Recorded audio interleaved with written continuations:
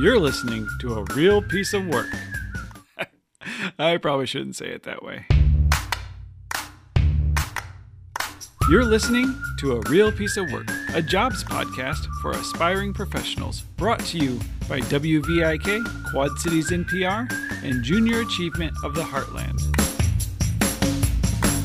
Now here's your hosts, Matt and Joy.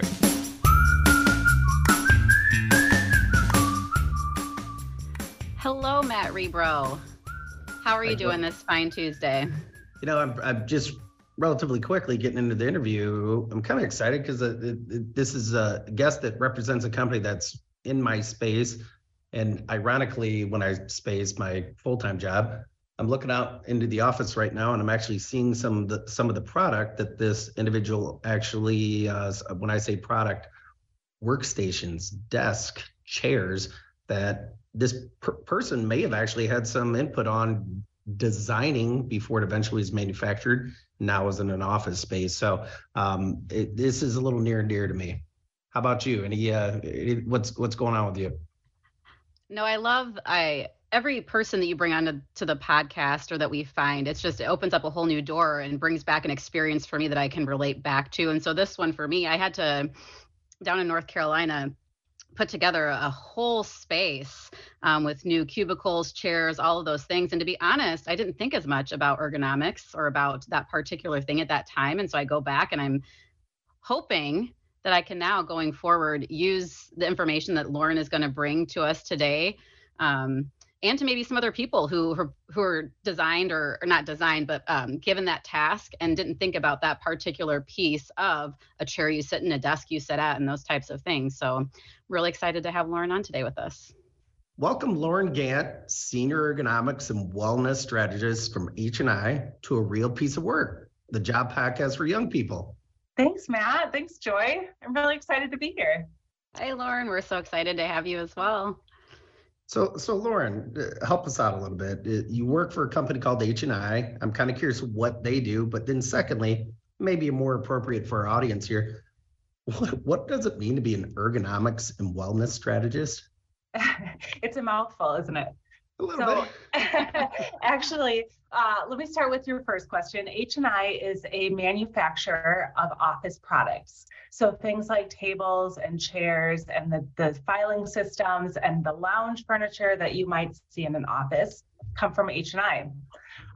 My specific role at H&I, my purpose there is really trying to foster environments, trying to think about health and comfort and a sense of safety, and ultimately creating spaces where people can be innovative, be creative, feel good about how they're working, and ultimately be productive at work.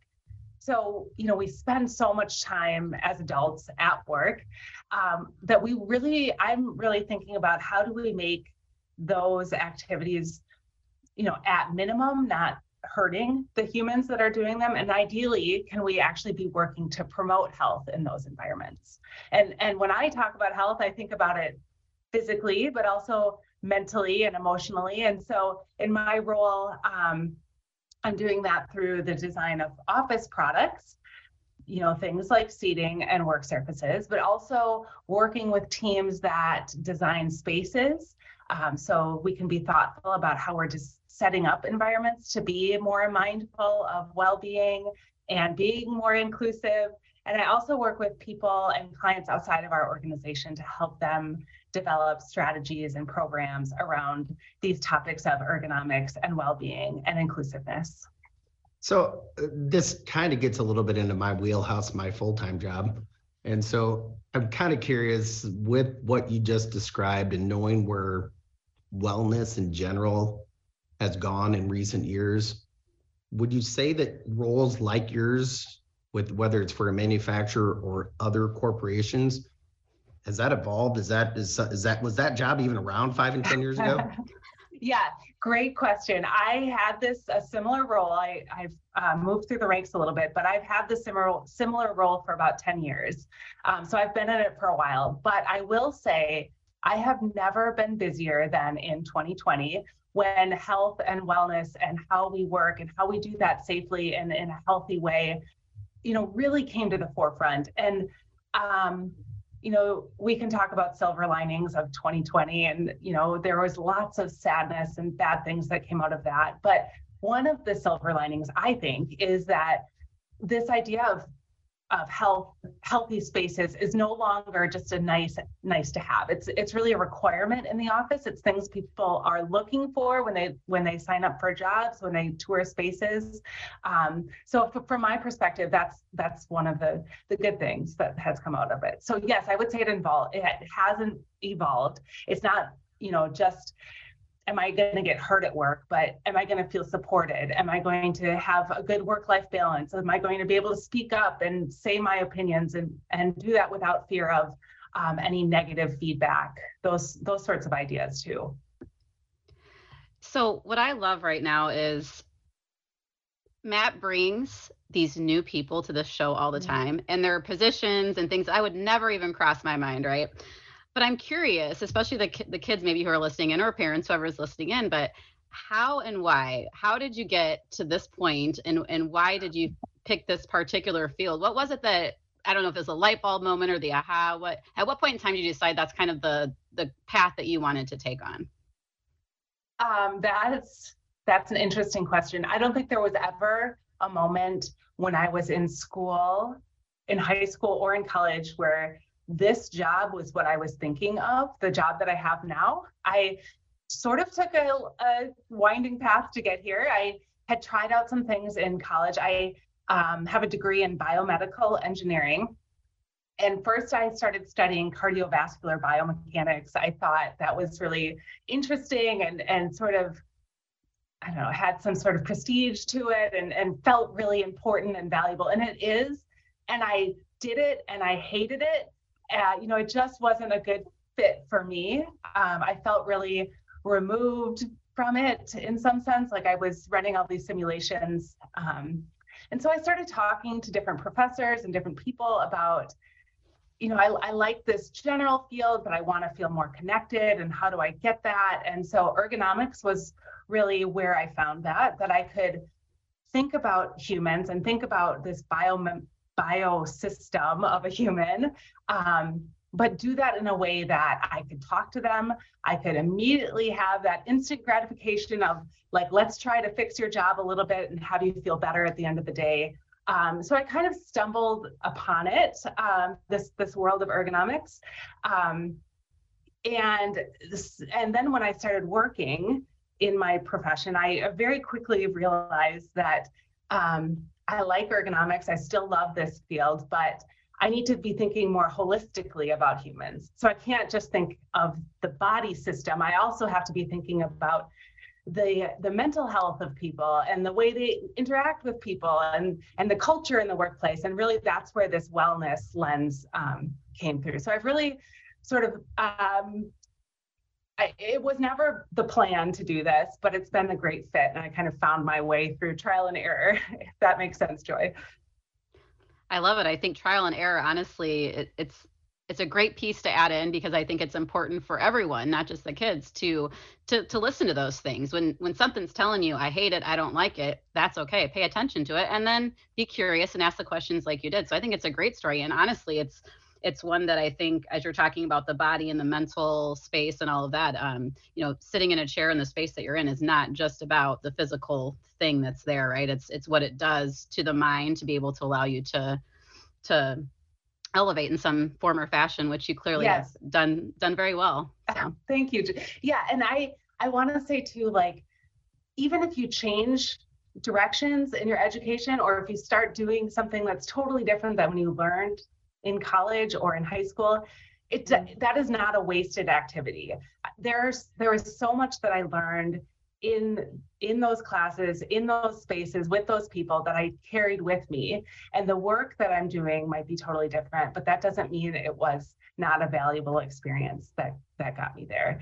And I think that point you made about the work you're doing being valuable is really great too, because I mean, frankly, it did take me a minute to get there, to say, like, I'm going to be designing chairs, like how I want to help society. But when I reframe it, when I really look at it and say, actually, I can impact the way somebody feels day to day by being thoughtful about this, I can impact their the way they go home at the end of the day and spend their time with their family. Like that feels like a good cause to me. So finding not only what feels good to you, but what you feel good doing too, and how you relate to it that way. So, Lauren, our target audience are high school students, and we thought it'd be nice today if maybe one of our junior achievement students could provide you a question. And so we've got an Ava Spalding, and ironically, this Ava is from Muscatine, and H&I, correct me if I'm wrong, is from Muscatine, Iowa. And so Ava Spalding's got a question for you that we'd love for you to answer. Perfect. This is Ava Spalding. I go to Muscatine High School, and I plan on studying molecular biology at Cornell College. My question for you is, what are some specific examples of how you use your college studies to perform on the floor at your job? That's a great question, Ava. And I think, we touched on that a little bit. I definitely learned specific tools and principles in my education that I do use from day to day. But as I mentioned, it's really about learning to learn that I think I benefited the most from. So even though what I am doing today looks a little bit different than what I studied, those ideas that I know how to do research, I know how to present data, I know how to talk to different audiences, those can really be things that you take away from the education too. So I like to think of my education as sort of me finding a springboard into a career that I found to be really compelling and fun. So I guess your education can definitely define what you do in your career. You can, if you love what you have done in college, that can definitely be what you do in your career. If there is a market for it, right? If you can find that, but it doesn't have to either. You can find something that feels good to you too. And I say that to offer some comfort, because I think in this moment of like, what do I want to be when I grow up? It can feel so heavy and so scary. And I would have found it. I probably did find, somebody probably said it to me. My dad probably said it to me. But what you do now does not have to define what you do 10 years from now. You just have to figure out what the next best step is, and keep monitoring how you're feeling about it, and you can evolve that as you go. I think we should make that a Lauren Gant quote. I love that. Okay. Truly, truly. So Lauren, along with the education, because it is it's very important, the things that you learn, like you said, it's not just the math and the chemistry and all of those things that you apply, but it's the communication skills and everything that's surrounding that. But I always look to mentors. I think that along the way, in addition to the education, the mentors, the people that we meet along the way do make a great impact in our decisions. So do you have any specific people, mentors that along the way have helped you get to where you're at, or that you still maybe even rely on from time to time?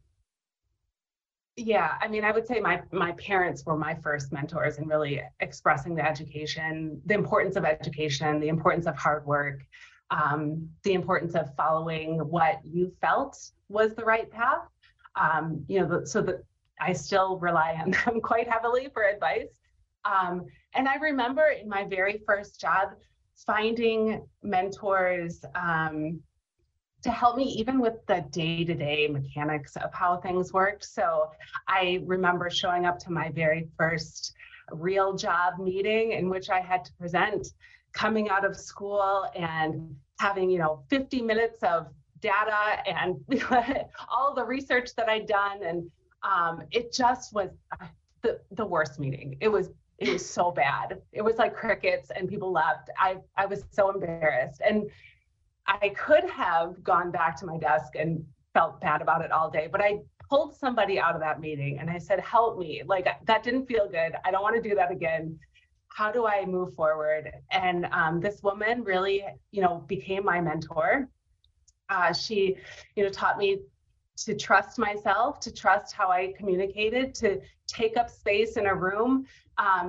So those job related things, but also the way that you can feel confident in the office as well. So, Lauren, one of the reasons I reached out to you for this interview was because I have a daughter, and I want her to realize that there's a variety of different options that are maybe traditional and non-traditional based upon sometimes gender roles. And so I saw something online that I think, again, caught my eye about things that maybe you're doing inside and outside of H&I in your full-time role. Could you expand a little bit about some of the initiatives that you're focused on? Yes. Me and a coworker at H&I, her name is Candace Jepkis, started a employee resource group called Women in STEM. And this, an employee resource group is basically a group of people who just have some affinity together. We have something in common, or we want to support a common goal. And we just meet and figure out the best way forward. So Candace and I started this group because we know that it is important for us to be representing STEM to all kiddos, but especially to females who may, there's some statistics that show that by the sixth grade, girls decide whether they're good at math or not. And that felt like that's too young to decide if you're good at math or if you like math.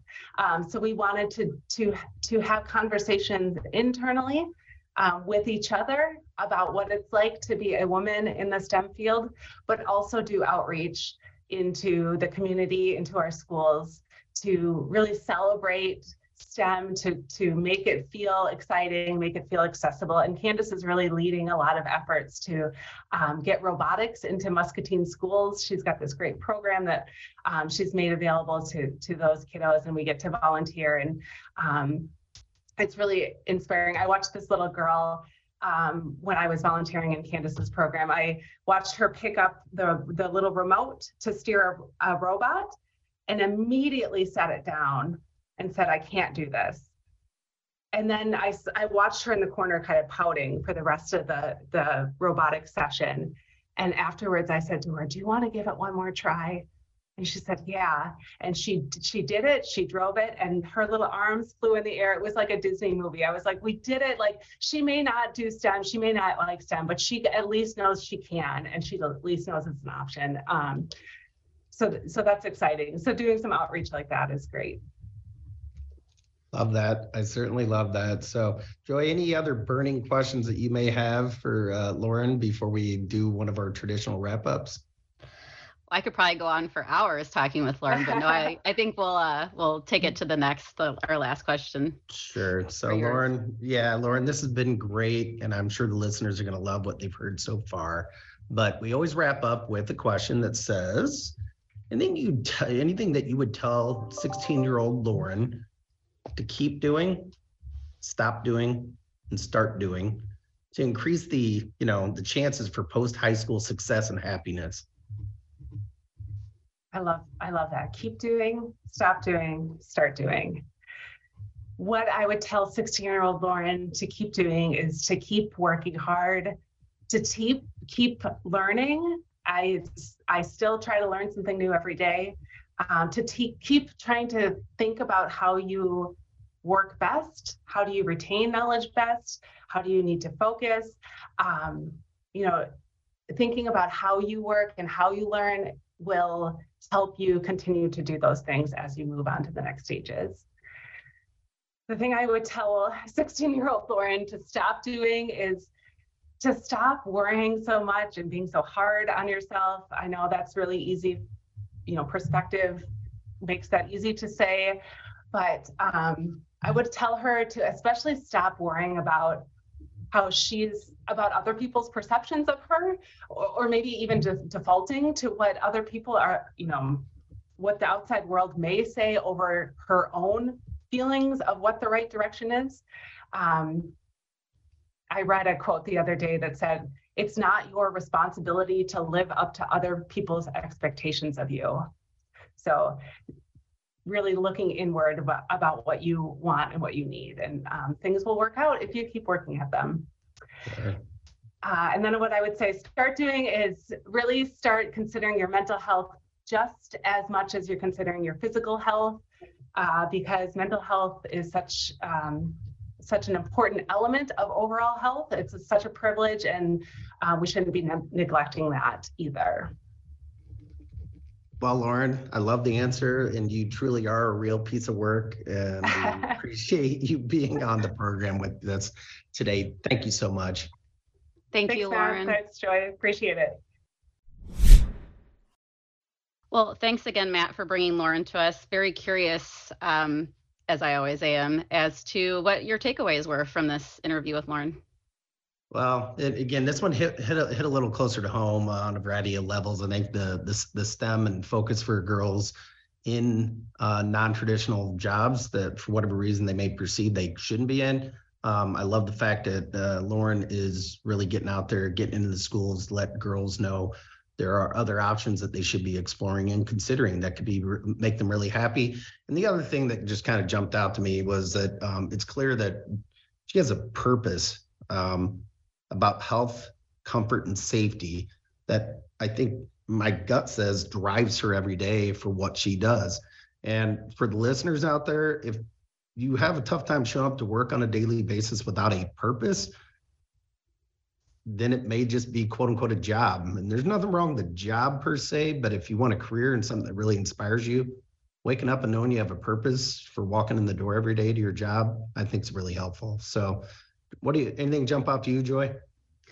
There were two. I think the first one that stuck out to me is just her recognizing when she walked out of that first meeting that she didn't like how it felt, and to be able to know that she could just pull someone aside and ask for help. I think that's really hard sometimes, especially for someone coming straight out of college and not knowing who you can ask, what can you ask, what can't you ask, what's going to make me look stupid, for lack of better terms, right? And so I love that she did that, and I think that's a great example and something to tell the people who are listening in. And just also her stressing the importance of not just your physical health, but your mental health as well. That's always a near and dear one to my heart, I guess. And so I think especially right now that there's a lot of focus that needs to be put on those things too. So it's back to what you said about her why, though. I think that it shows in the work that she's doing and in what she's telling us. And so I'm very thankful that we have her on the podcast, and hope that other listeners tuning in will get something from her as well. Well, as always, Joy, it's been a pleasure. Looking forward to the next one with you.